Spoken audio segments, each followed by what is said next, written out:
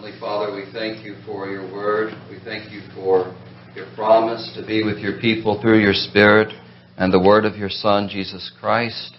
I pray, Lord Christ, that you would strengthen us all now with your word and give us ears to hear what you want to say for your glory and honor. Amen.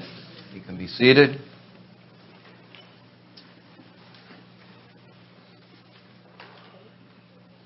If you are like me, this has been, in addition to just the normal busyness of life, the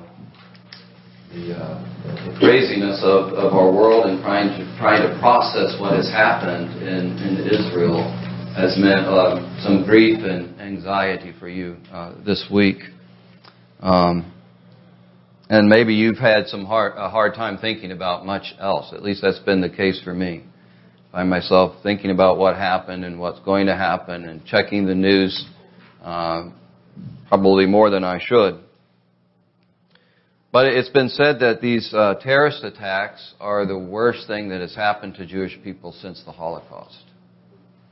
And that more Jewish people died on October 7th. October 7th saw the most Jewish deaths since 1944. And it's been said that this is Israel's 9/11, and that given the population and the proportion of people who died, it would be like if on 9/11 almost 40,000 Americans died. And so we've heard awful stories and seen awful images, and again, wrestling with the fear of what might happen next has been part of our experience. The concern for innocent life on both sides of this conflict, I think, has been part of many of our conversations and thinking this week. And so as I've thought about this, and it's been one of these weeks where I've started one direction on the sermon and gone another direction, and the more I think about it and reflect on these texts, it's been very convoluted for me. So I'm just trying to simplify things this morning. As I think about these readings and ask the question, what is God's word for us in this?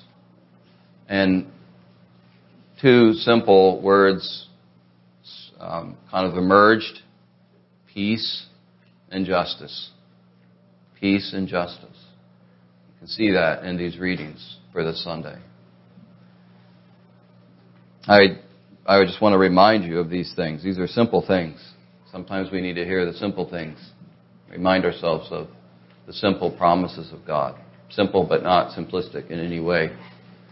So, first of all, this idea of peace. This idea that God is the one in the midst of our anxiety who can give us this peace. That comes from Philippians chapter 4. We have to remember who Paul was. Paul was a prisoner. He's writing this from prison. Paul lived in an age of brutality and terror. Paul bore on his back the scars of that. He was beaten. He was stoned. He was scourged. So if you would have seen Paul and his back and his torso, you'd have understood this is a man who knows brutality. The Roman era was an era of terror. The Roman Empire ruled through terror and brutality. Just think of crucifixion.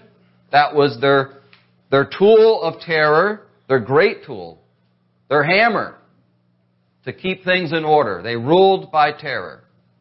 So that was the age that Paul lived in.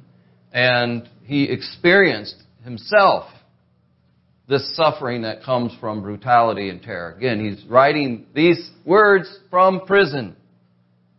And he's the one who's saying, be anxious for nothing. The Lord is at hand. In other words, the Lord is present to us. That's one way of interpreting that. And you can also interpret it this way, and I think this is what Paul's really leaning into. Not only is the Lord at hand, Christ is here to strengthen me, but also the Lord could come at any time. The Lord is sovereign over history. Therefore, be anxious for nothing. And that word anxiety, the Greek word here, comes from the root word which means to divide or to cut up.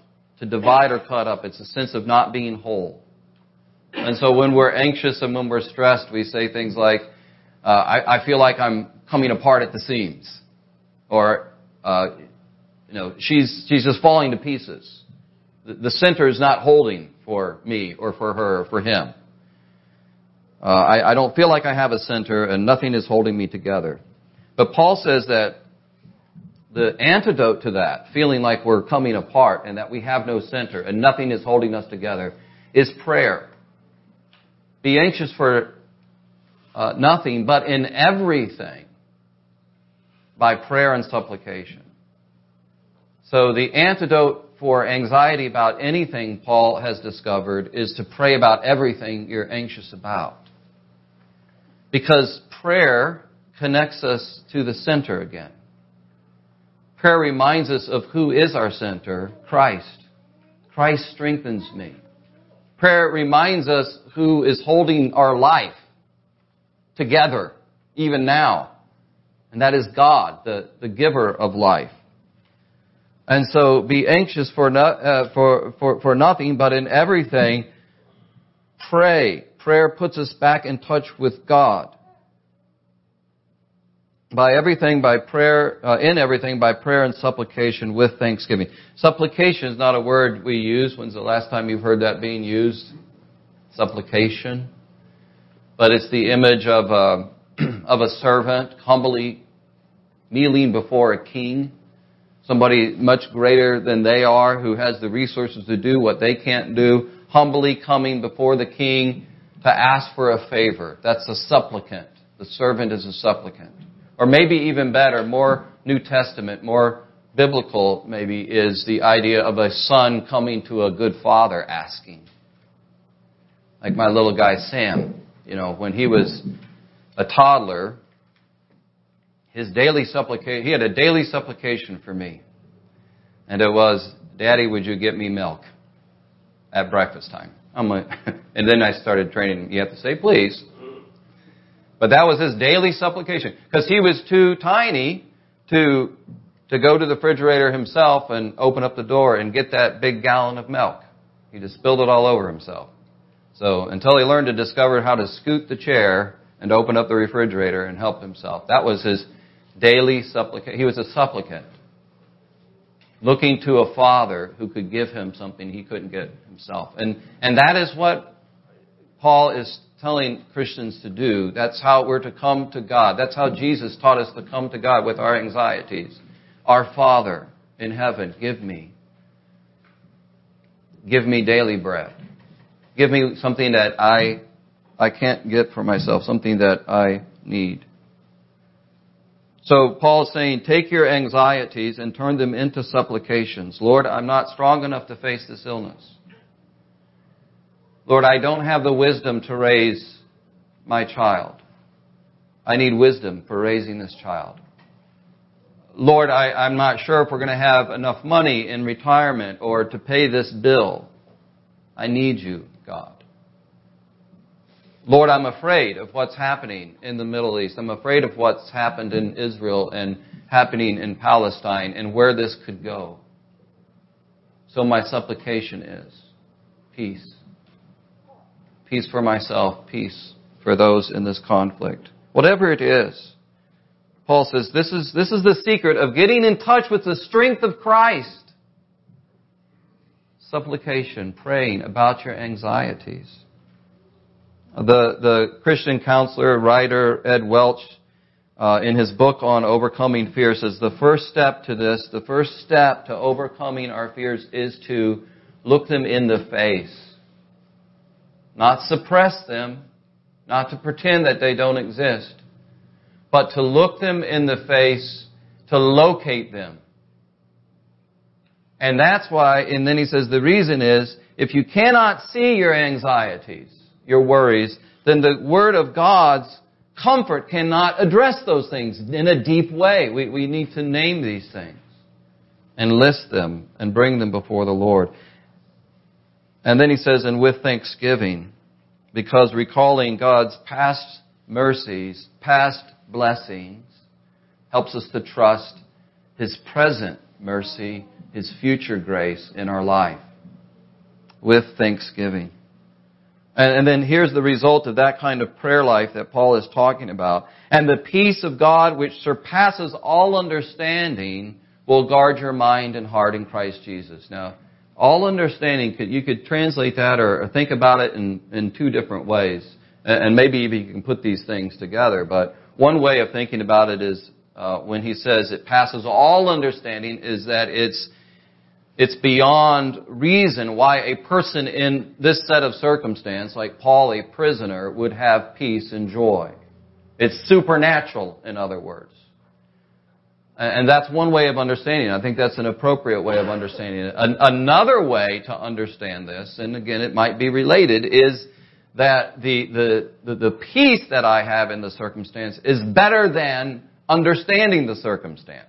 It's greater than just knowing what's going on. It's like if you're in the hospital and you're facing heart surgery and that night you're lying in your hospital bed.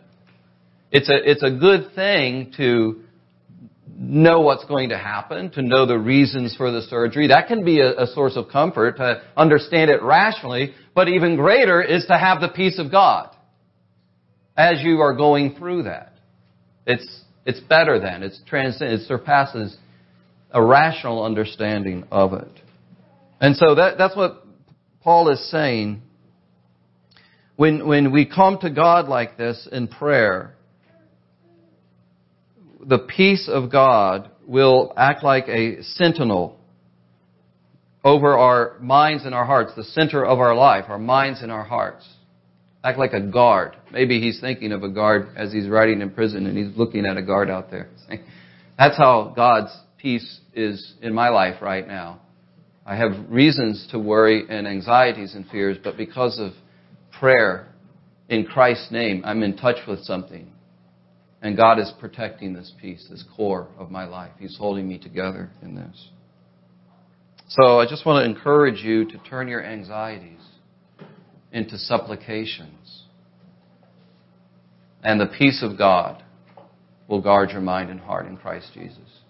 Dietrich Bonhoeffer was a pastor, a German theologian who left Germany during the Nazi period. And then once he found out what was happening, he came back to Germany and he started an underground movement, an underground church. And he was willing to be persecuted for this. And he was part of the resistance of Hitler. And he was captured and he was imprisoned at the end of the war. And the people who were with him in the prison, some of those who survived it, wrote about Bonhoeffer's presence there and said that, he had this serenity about him, this calmness about him. And that was a comfort to them. He had this core. He had developed this life of meditation on the Word of God and prayer and communion with Christ. And so they said he had this comforting, assuring presence about him. And then at the very end of his life, he was hung. But as he was going to his death, one of the people writing about him who witnessed this said, "I never saw anybody face death with such serenity."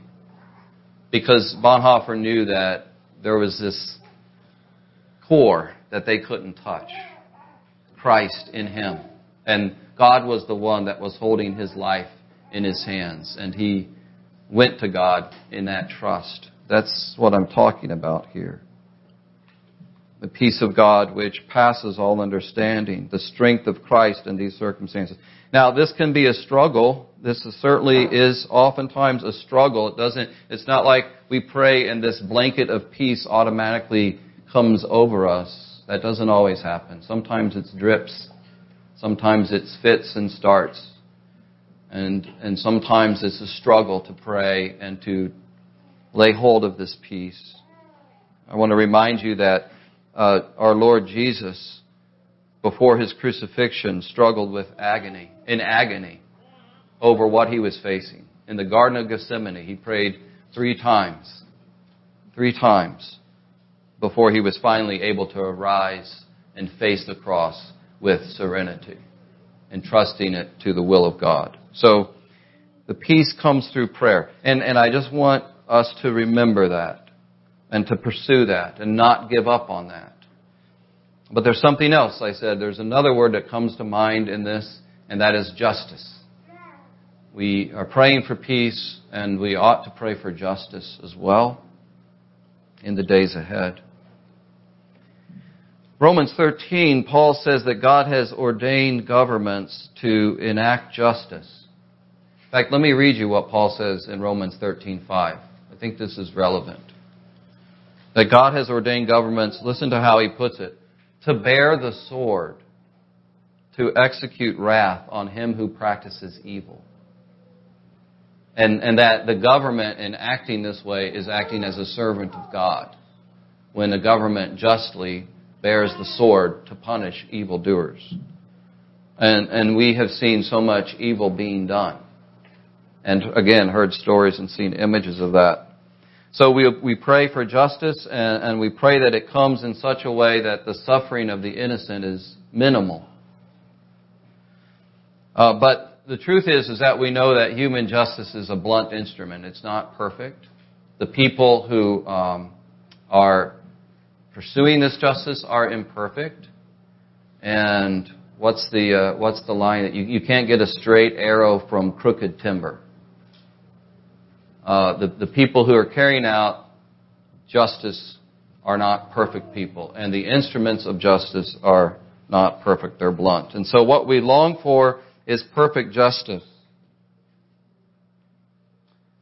Reading some things about this, people who are experiencing it, has been something I've done this week. A Palestinian Christian living in Bethlehem. About 2% of Palestinians in this region are Christians.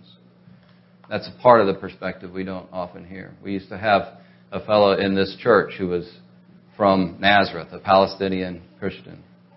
But this Palestinian Christian living near Bethlehem, she said she was appalled at the atrocities committed by Hamas, and she said this, and this is expressing this longing for perfect justice. Lord, take all the evil, smash it as glass, grind it to nothing. In this we hold our hope that one day soon your ways will prevail. That's right. That's what we long for. Smash it to glass, like glass. Just shatter it, grind it up so it exists no more. But that day is coming when the Lord returns. And Jesus reminds us in our gospel reading that such a day is coming, that those who continue to run from the light of Christ and continue to pursue darkness are going to find themselves after this light in an endless state of darkness, utter darkness. A place of weeping and gnashing of teeth. We pray for such people on that trajectory that they will turn from the darkness and embrace the light of Christ. But over and over and over again, Jesus warns in the Gospels that is the final path for those who continue to pursue the darkness and turn from Him. And so what we've seen this week, we've witnessed the complete disregard for innocent human life, women and children and the elderly. And the harsh truth is that some of the people who committed those heinous acts are probably going to get away with it in this life. And that's just the harsh truth of injustice throughout the world and in our own nation and in this city. If you talk to police officers, detectives, people who work in law enforcement, they can tell you stories about the brokenness of our justice system. And how many crimes go unsolved, how many murders go unsolved. And so many people will not face justice in this life. But Jesus here in His teaching on hell, and I know the doctrine of hell raises a lot of questions. How to put the love of God and the justice of God together. It's an issue. It's something we can talk about. But one thing it does answer is the problem of ultimate justice. It tells us that in the end, evil is not going to triumph. So, evil is not going to have the last word. In fact, the last chapter of the Bible, Revelation 22, in that last chapter of the Bible is the Apostle John has been given this revelation of the city of God, the holy city, He says, outside of this city, this is Revelation 22:15, outside are the dogs, the sorcerers, the sexually immoral, and murderers, and idolaters, whoever loves and practices a lie. There's a city of God coming of perfect peace, and that is going to be sealed off from people who have turned away from Christ and His way and pursued darkness without any penitence or repentance at all. And so that's the ultimate justice that's coming, friends.